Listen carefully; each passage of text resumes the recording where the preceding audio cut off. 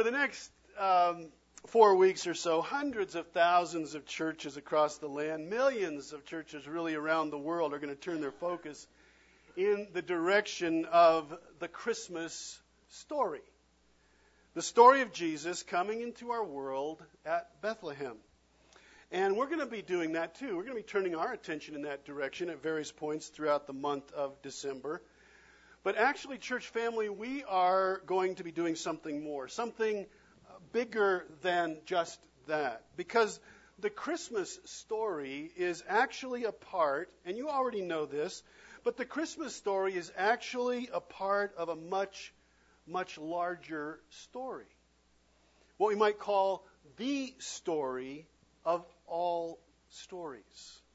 Bethlehem is part of that much larger story. Now, by way of maybe an illustration, most of us are at least familiar, I think, even if we've never been there, we are familiar with the Sistine Chapel in Rome. Say that you at least are aware that that exists, right? The Sistine, right? Considered by many to be the masterwork of the renowned artist Michelangelo. His artistry, his skill, his vision cover the walls of the Sistine Chapel. But when we hear the words Sistine Chapel, we think instantly an incredibly large work of art. Big, huge, ceilings, walls, art.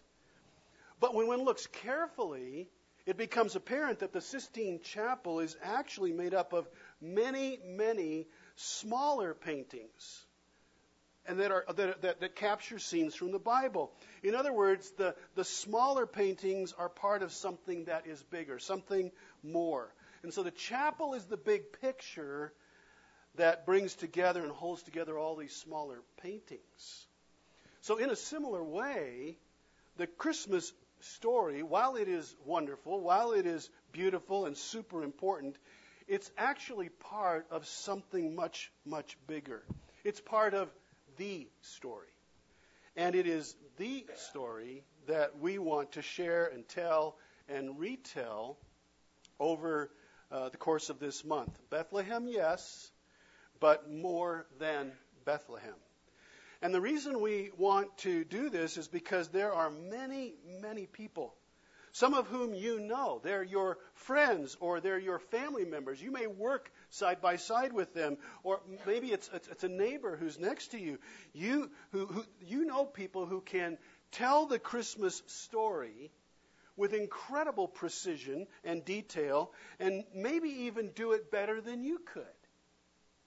And yet they're not in a personal relationship with the living God. They have not experienced the transforming power of Jesus' death and resurrection in their life. The Holy Spirit does not live within them, and they have no church connection, nor do they desire to have a church connection. And yet they can tell you the Christmas story. And the reason that that is sadly true is because they have never truly perhaps heard or been told clearly how the Christmas story fits into the much larger story, the big story that God has written and is continuing to write. A story that is bigger than them, but it includes them. They don't know about that story. We believe Idlewild Bible Church comes from the place of believing that God has told the story between the covers of His book. This book, the book you hold in your lap right now, the Bible. The Bible is God's story. It is His story. And in it we find our place in that story. And so this December we want to tell the story of what God has done, what God is doing, and what God is going to do. It was Augustine in the 5th century who is credited with first identifying the story that is the Bible and noting that you can really present the Bible, that the story that God has told, you can present it in 4 major sections. 4 major themes come out of the whole of your Bible. We could call them chapters in the story. Those 4 chapters, you begin with the first chapter, it's creation. The second chapter is the fall. The third chapter is the rescue. And the fourth chapter is restoration. The good folks at spreadtruth.com, which is a parachurch organization, took this 5th century idea and they created this little booklet that was included in your bulletin. Did you all get one of these this morning in your bulletin? You got it? Can I ask you to just pull that out? Pull that out. Spreadtruth.com, they're the producers of this little booklet. It's contemporary, it's attractive, quality feel to it. It's not just like a little dinky tract, and it's really well done. And in effect, it is a powerful way, brothers and sisters, to share Jesus with another person. And that's why it was created. If you open it up to the first just turn open the cover page, you'll notice that this little booklet breaks out these 4 major themes of the Bible. Creation, addressing the question that many people have, which is, how did it all begin? And then there's the fall, and the question of what went wrong? Something went wrong. And then the third, rescue, takes up the cry of many, which is, man, is there any hope for this crazy world we live in? And then the restoration boldly answers the question, what will the future hold, not only for the world, but for me? What will it hold? Now, I was only recently introduced to this little booklet, but the moment that I knew that it would be perfect for us for this Christmas. And I soon discovered that spreadtruth.com has also put this little booklet into a short DVD that can also be shared with a friend if they're not readers and don't want a booklet, but maybe they'll take a look at a DVD. And so throughout this December and these weeks of December, we will show parts of that DVD and the unfolding chapters as we go along. My hope, my prayer is that God would be pleased to use the story and our sharing of it this Christmas season to equip us to be able to better share our faith in Jesus, do it more confidently with somebody who does not yet know him, to the eternally good end that some would want the story to become their story. That's the goal over the course of this month. So today we step into the first chapter of the story, and that means we step into creation and the question, how did it all begin? No other parts of the story are going to make any sense if we don't understand this part. It's really critical. It's foundational. It's the first chapter, so to speak. So let's play the first part of this DVD that accompanies this little booklet and just get a feel.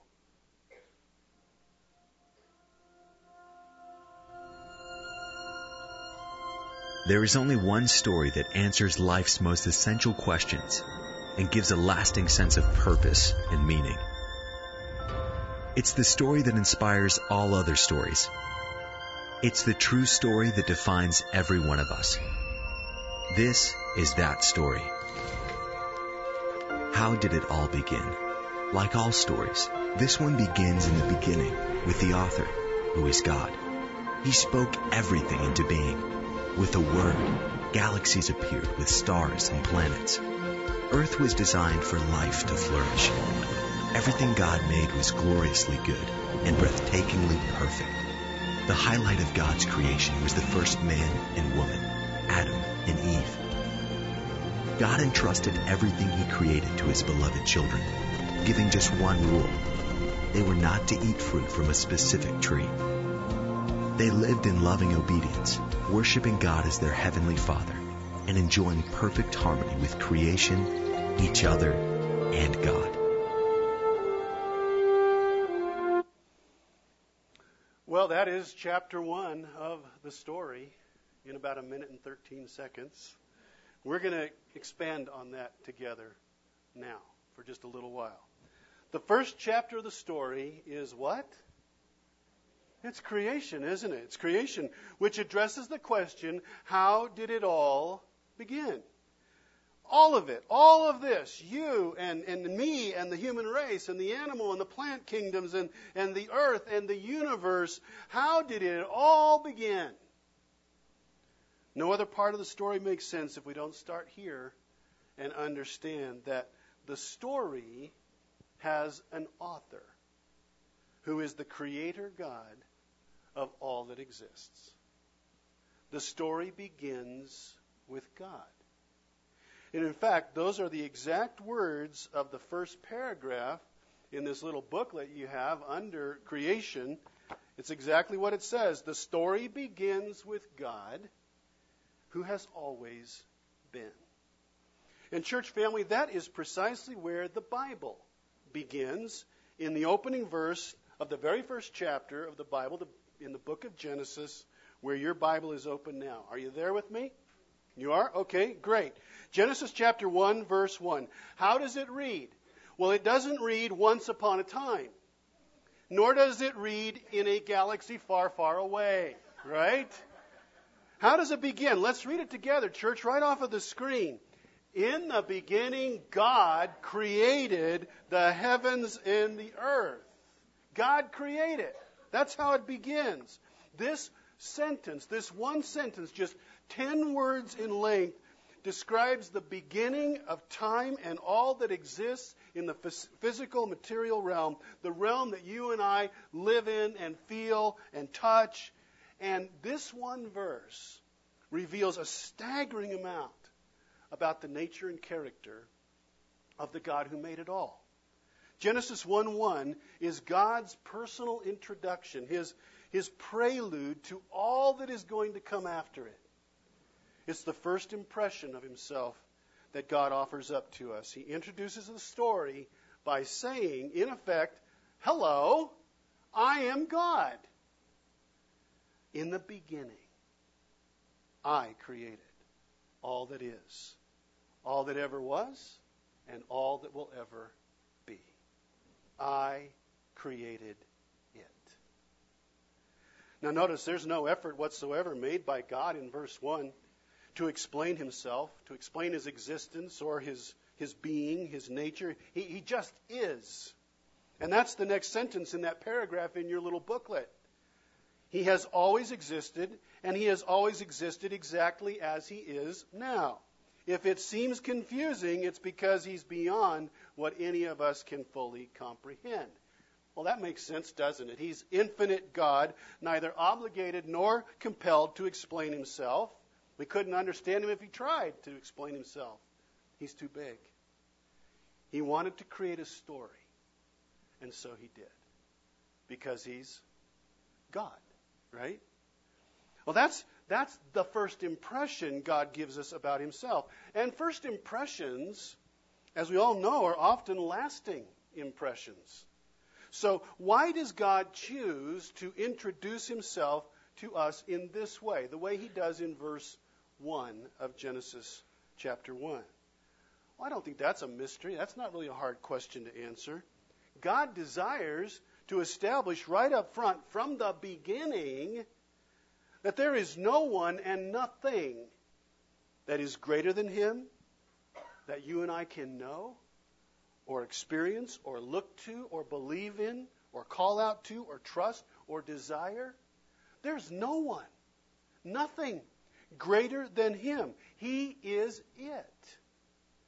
Any place we look, any direction we turn, other than him will bring us to something that is less than him. And that's what he's telling us in this verse. He is, say it with me, church, he's God. And he wants us to understand and know him as our creator, our maker, strong, powerful, and infinitely more than anything or anyone else that is. And that is why he establishes this for us by linking his name, God, which is, in the Hebrew, is the word Elohim, meaning strong one. He links his name to his role as the creator. He's not a creator. He is the creator. In the beginning, God, the strong one, created. Elohim, created. And did you know that this word created, it literally means to make out of nothing. It's a very specific Hebrew word, ex nihilo, out of nothing. It's only used of God in the Bible.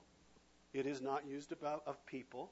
It's not used about you and me making stuff, because it's only God who can make something out of nothing.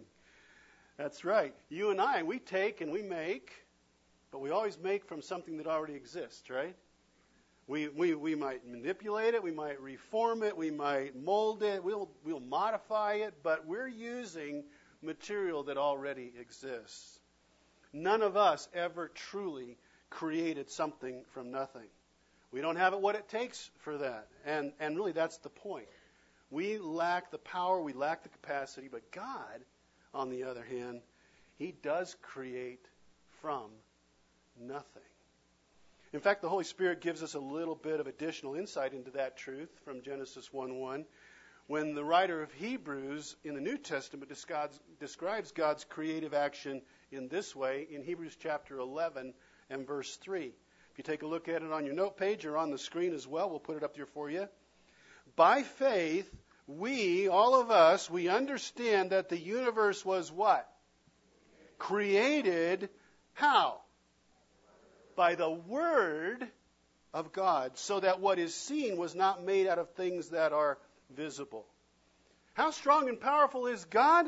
Well, He created the universe from nothing, and He didn't use His hands or anything else. He just what? He just spoke it.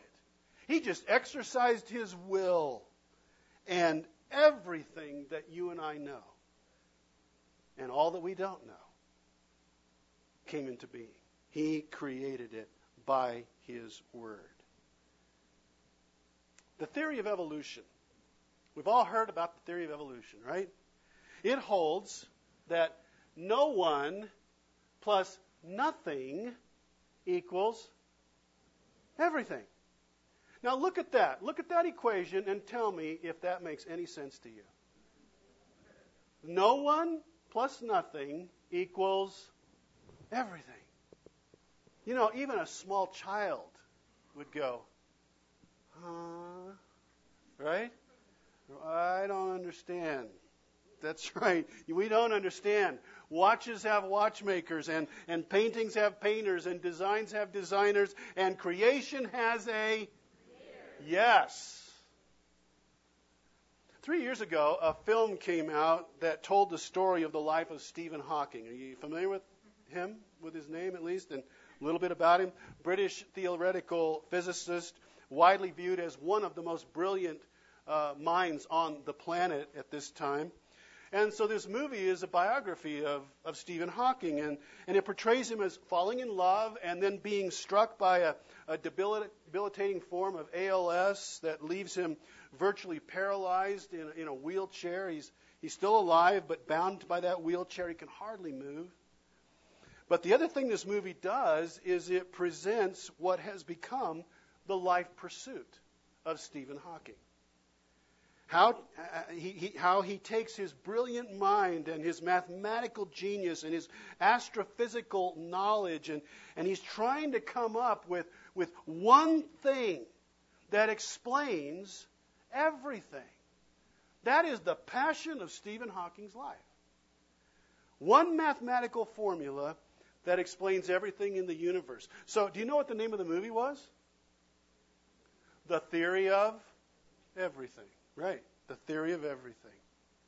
Church family, I would submit to you that Genesis 1:1 really does answer the pursuit of Stephen Hawking. In the beginning, God, Elohim, created the heavens and the earth. God created. That's the theory of everything, isn't it? Only it's not a theory. It's the truth. Before God reveals anything about Himself, and there is so much to reveal because He is an infinite God, He chooses to introduce Himself to us as the incomprehensibly great, strong, powerful Creator God, Elohim, who has no equal. And his logic in starting here with us in Genesis 1:1 is absolutely flawless, as we would expect that it would be.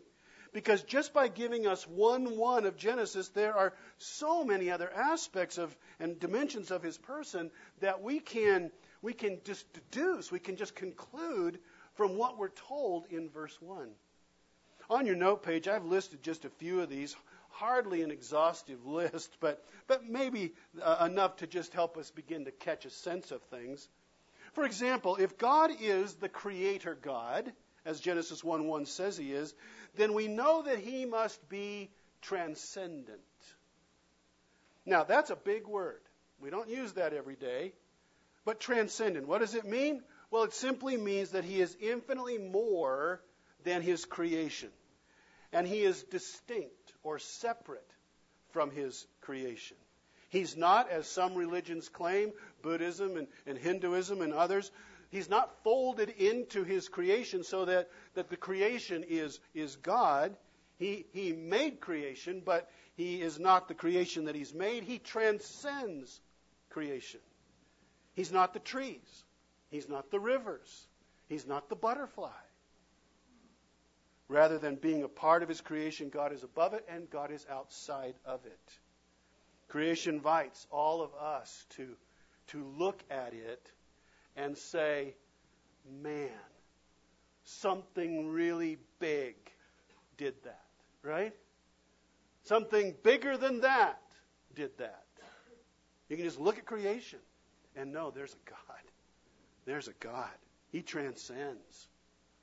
And then since God is our strong and powerful creator, then he must be outside of time, right? We can conclude that from verse 1.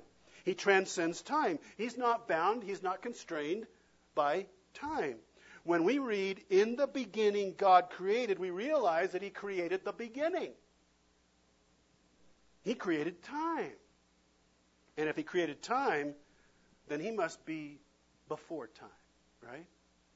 He has to be. Psalm 90 verse 2 says it this way: before the mountains were brought forth, or ever you had formed the earth and the world, from everlasting to everlasting, you are what, church? You are God. The only thing we're aware of that is outside of time is eternity, and we deduce rightly that God, not limited by time, lives where? In eternity. He lives in eternity. No beginning, no ending. And also from Genesis 1:1, if God is transcendent and if he's outside of time, then he cannot be confined by what exists in the world of matter and physical creation. He can't be limited by the physical world like you and I are limited by this world. He can't be limited that way because he's outside of that. He is beyond the heavens and the earth. We're unable to enter into anything beyond the heavens and the earth because that's the space we live in. We exist in this space. Yet there's a delicate balance here that God achieves, because while not limited by our world and by space, he does not hesitate to enter into our world, does he? Right? He doesn't hesitate to get in and get his feet dirty, as it were. He comes in the form of Jesus, steps right into our world. Check out God's own statement about himself out of Jeremiah 23. Am I a God at hand, declares the Lord, and not a God far away? Can a man hide himself in a secret place so that I cannot see him? No, I see him. I'm right here. I can look at him, declares the Lord. Do I not fill heaven and earth? God is transcendent, but he's also immanent. That means he's near. Jeremiah could have said, God is here, God is there, God is everywhere. He's a big God. We can also conclude from the fact that God is our strong creator that he's a God of order. He's not a God of chaos. In fact, we order as a race of people, we order our lives around the order that God created. 24-hour days, seasons, sunrises, sunsets. God's laws are what we count on. We depend on them for life, don't we? Because our God is a God of order. There would be no science without God's order. Mathematics. Who came up with mathematics? God did that. The subatomic particles that make up an atom, and then the atoms form molecules that adhere to one another and make solid matter. Who came up with that? A God of order did that. That is not the product of a big bang, right? That just produces chaos. No. A strong, powerful, ordered Creator. He did that. And with order, we deduce that this Creator God named Elohim must be infinitely intelligent. God will say through the prophet Isaiah in Isaiah 55, 8 and 9, "For my thoughts are not your thoughts, neither are my ways your ways, declares the Lord. As the heavens are higher than the earth, so are my ways higher than your ways, and my thoughts than your thoughts." And we all say, amen to that. Amen. Another way to say this is that no matter how much we know, there will always be more to know because we can never out-know God. You know? Right? And from what we observe from the heavens and the earth that God has made, clearly He's not a frugal God, is He? Oh man, He is an extravagant God. When He created, He could have made just one star. 2, 3, maybe 2 or 3 stars in the sky, and we wouldn't know anything different. Oh, okay, 3 stars, great. What does God do? Billions, trillions, gazillions of stars. What kind of God is that? That's an extravagant God, isn't it? He could have made the whole world in monochrome. Black and white. But what does God do? Well, He layers colors on top of colors on top of colors. No less than 16 million different colors. Why? Because He loves color. And He's an extravagant God. Flavors. Everything could have tasted like Brussels sprouts. I mean, everything, right? Steak, lobster, you name it. It could all taste like that. Unless you like Brussels sprouts. And I suppose we should pray for you then. But all those flavors, extravagant Creator God, right? No 2 zebras alike, no 2 fingerprints that are the same. You and me, none of us like another person who has ever existed before, who will ever exist again. You are unique. There's only one of you ever. Why? He's an extravagant God. So just from this opening introduction to the story, we can know that God is transcendent, He is timeless, He is omnipresent, He is ordered, He's intelligent, He's extravagant. That's not a bad start to a story. God's story. But we learn something else from verse 1 as well. We learn that God's name here, Elohim, is plural. I don't know if you knew that or not. We've talked about this in the past. A few years ago, we did a study on the names of God, so we spent some time here. Elohim is plural. Now, that's not apparent in an English translation, but this Hebrew name is not singular, like your name or my name. My name is not Tim's, plural. My name is Tim because I am just one person, right? But the word Elohim is actually the plural form of the Hebrew singular word for God. Elohim would normally be translated gods, plural. But in this case, it is not. In fact, it is never translated this way when referring to the Creator God. Never singular, always plural. Now, church family, why would God put His name in a plural form? Trinity. Yes, absolutely. The Trinity. Father, Son, and Holy Spirit. Right out of the blocks from the very first verse of the Bible, the very first sentence of the story, God wants us to know that He is one God and He is in 3 distinct persons. Father, Son, and Holy Spirit. He's a plural being even as He exists as one God. Now how does that work? Exactly. I don't know how that works. I just know that it does. Because God said that it does. Now we see this plurality of the one God almost immediately here in Genesis chapter 1. In verse 2, God's creative symphony is about to begin. He's about to start creating in chapter 1. But the verse 2 says, the Spirit of God was hovering over the waters. So we have God the Father, we have God the Spirit. And then when Jesus is revealed in the New Testament, a very powerful set of verses comes out of Colossians chapter 1 that tells us about the second person and his creative involvement in our world. Look at these words describing Jesus. For by him, Jesus, all things were what, church? They were created in heaven and on earth, visible and invisible, whether thrones or dominions or rulers or authorities. All things were created through him and for him. Not for you and me, ultimately. It's not about us. It's about him. And he is before all things, and in him all things hold together. So not only does Jesus make everything, he keeps it together right now. So literally from the beginning of the story, from the very beginning, from Genesis 1:1 on, we are let in on the truth that gives sense and purpose and direction to everything else that's going to follow. There is one all-powerful, infinitely transcendent Creator God who has made everything that exists, seen or unseen, visible or invisible, material or spiritual, who in his essence exists in a plurality of three distinct persons. He is the one who is the author of the story. All of that from Genesis 1:1. Is that cool? That's very cool.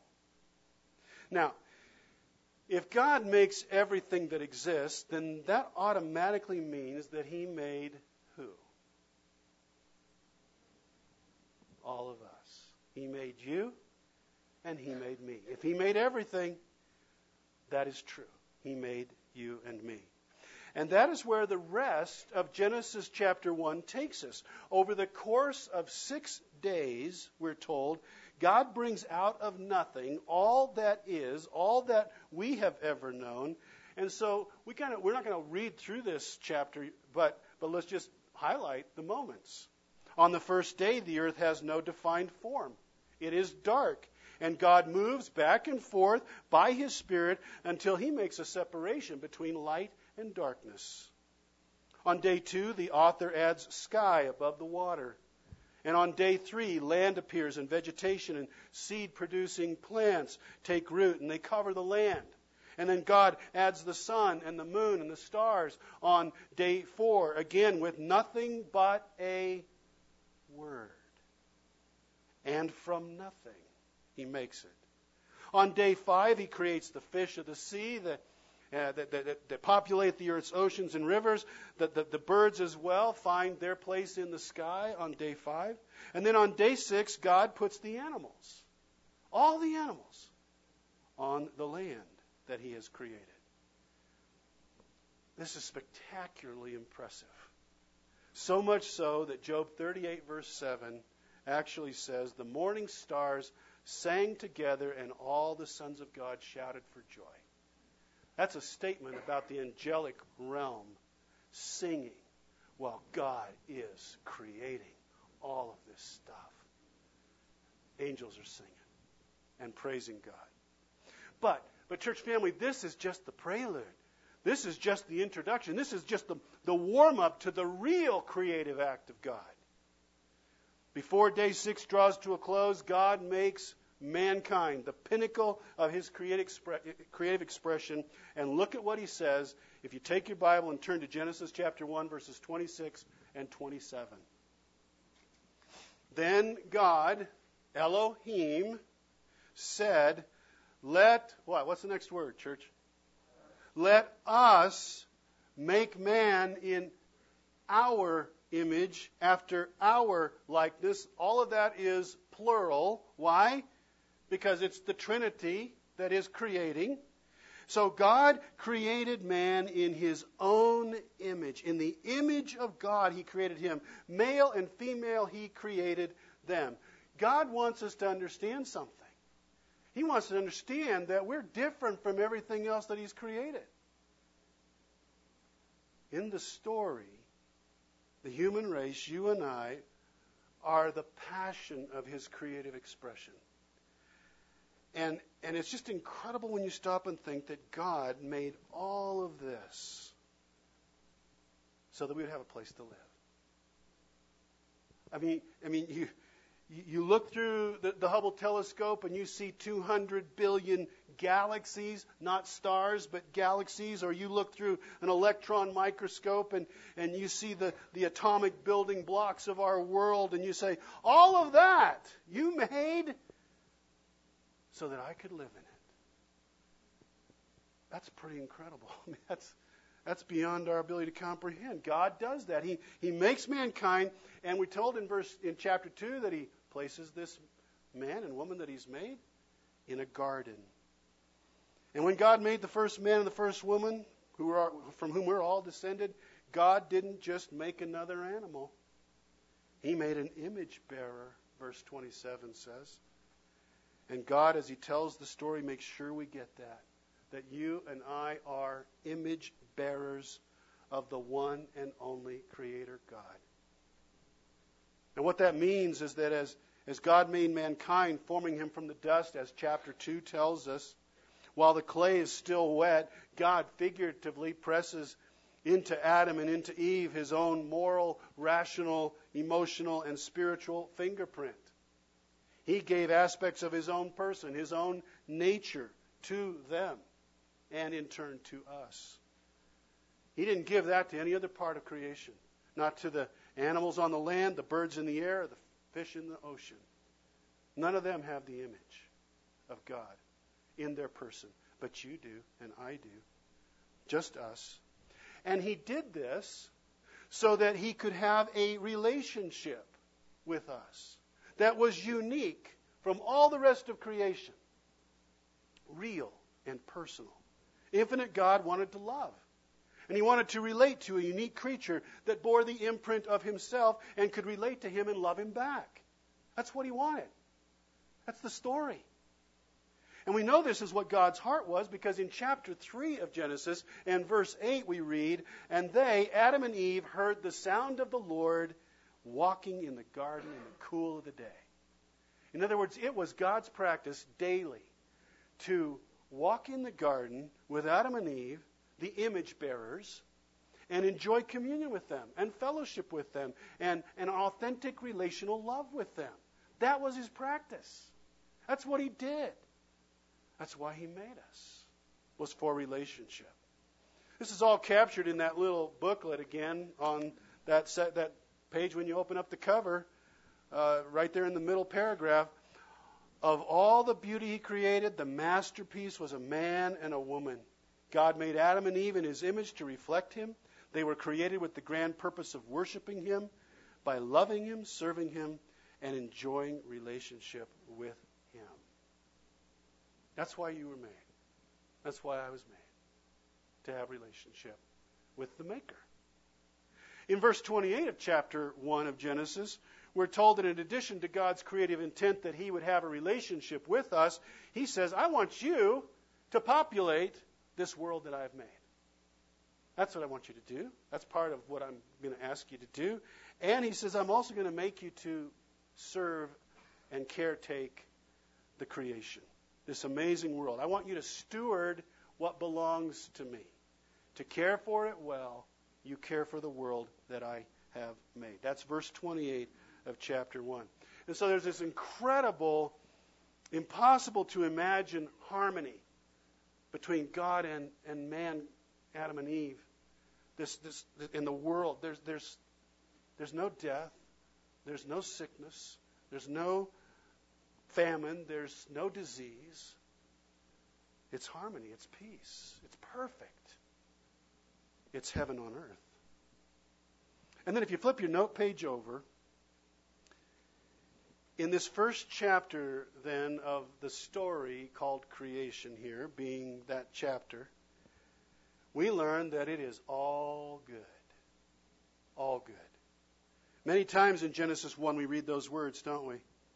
Verse 4, and God saw the light, and it was what, church? It was good. Verse 10, and God saw that it was good when He created on day 2. And then verse 12, and God saw that it was good. And verse 18, God saw that it was good. And verse 21, and God saw that it was good. And verse 25, God saw that it was good. What do we conclude? It was all good, right? It was good in an unimaginable way. Did you ever notice, though, when you get to verse 31 of chapter 1, God creates man and woman, and good doesn't work anymore. And God saw everything that He had made after creating the image bearers, and behold, it was very good. Very good. And there was evening and morning the sixth day. How many times do we wake up in the morning and we look in the mirror and we say, oh, this is not good. Right? But when God looks at His image bearers, He says, this is very good. This is very good. However, we've all read ahead in the story, haven't we? We've all read ahead. And what was very good will break the Creator's heart in chapter 3 of Genesis. And that will be the second part of the story, which, Lord willing, we will get to share next time. So, church family, from the opening chapter of the story, can I just send you out into your week with the truth, with one truth this morning, beyond the whole idea of God the Creator, of you and me, the image makers of us. Beyond all of that, can I send you into your week with the truth of Elohim ringing in your ears and beating in your heart? Elohim. It's God's name as our strong, powerful, infinitely more Creator God. Deuteronomy 10:17 expresses it well. For the Lord your God is God of gods and Lord of lords, the great, the mighty, and the awesome God. Amen? That's who He is. Sometimes we find ourselves doubting God's ability to take on the stuff in our lives. The really big stuff, we think, in our relationships, our marriages, our parenting, our work, our health, or whatever it is. And we love Him. It's not a question of whether we love God or not, but there are times when we doubt what He could do. I wonder what He thinks, having given us Elohim to know Him by. This name that is so packed with power, creation power, transcendent, infinitely more power, and then we doubt Him when it comes to being able to take care of us. What does He think about that? You know, when an angel came to a young teenage girl in Nazareth in the first century and said that she would bear a child, though she was a virgin, and that this child would be the Son of God, His name would be Jesus, Mary wondered, how could this possibly happen? How? That defies everything that I know. It breaks all the rules. There's no precedent for this. Luke 1:37 and 38. And the angel said to Mary, for nothing will be what? Impossible with God. With God. Elohim. That's the word. No surprise the angel would use this name. Elohim. And Mary said, verse 38, behold, I am the servant of the Lord. Let it be to me according to your word. Brothers and sisters, whatever situation you're facing today, whatever challenges you're trying to overcome, whatever fear wants to own you today, you need to remember this name. You need to remember this name, Elohim. Call on your Creator God by name. He doesn't need existing material to do His work. He doesn't need logic or anything else. He just does what He wants to do. And He's your God. His name is Elohim. Too often we get hung up on trying to figure out the answers to the stuff that's going on. We just need to stop. We need to stop and remember the name. Elohim. He can create a universe out of nothing. He made you. You're certainly not going to bring to Him anything in your life that's going to cause Him to break out in a cold sweat and say, I sure don't know what to do with you. Right? It's not going to happen. He is Elohim, your Creator God. And so maybe the prayer on that note page there is just what you need today. Maybe this is just what you need. This is what you'll take away from the morning. A prayer that you can pray anytime. Elohim, you are my strong, powerful, infinitely more Creator God. I trust you, and I give you, and you fill in the blank with whatever it is you want to fill in. I give that to you. It looks impossible to me, but nothing is impossible for you. Amen? Let's pray. Let's pray. Well, thank you, Heavenly Father, Lord Jesus, and Holy Spirit, for the first chapter in the story. The great story. The story that you are writing. You have written and are writing right now. Thank you for this creation chapter in your story. Thank you for reminding us of these truths today and reminding us of how big you are. And Lord, I know in this room that's filled with this many people that there are some who are facing some really tough stuff. Fearful, frightening, uncertain stuff. And they're at a loss. Oh, thank you for giving us your name today, Elohim. May we use it often this week and talk to you often using your name. Thank you for being our Creator God. Thank you for the story.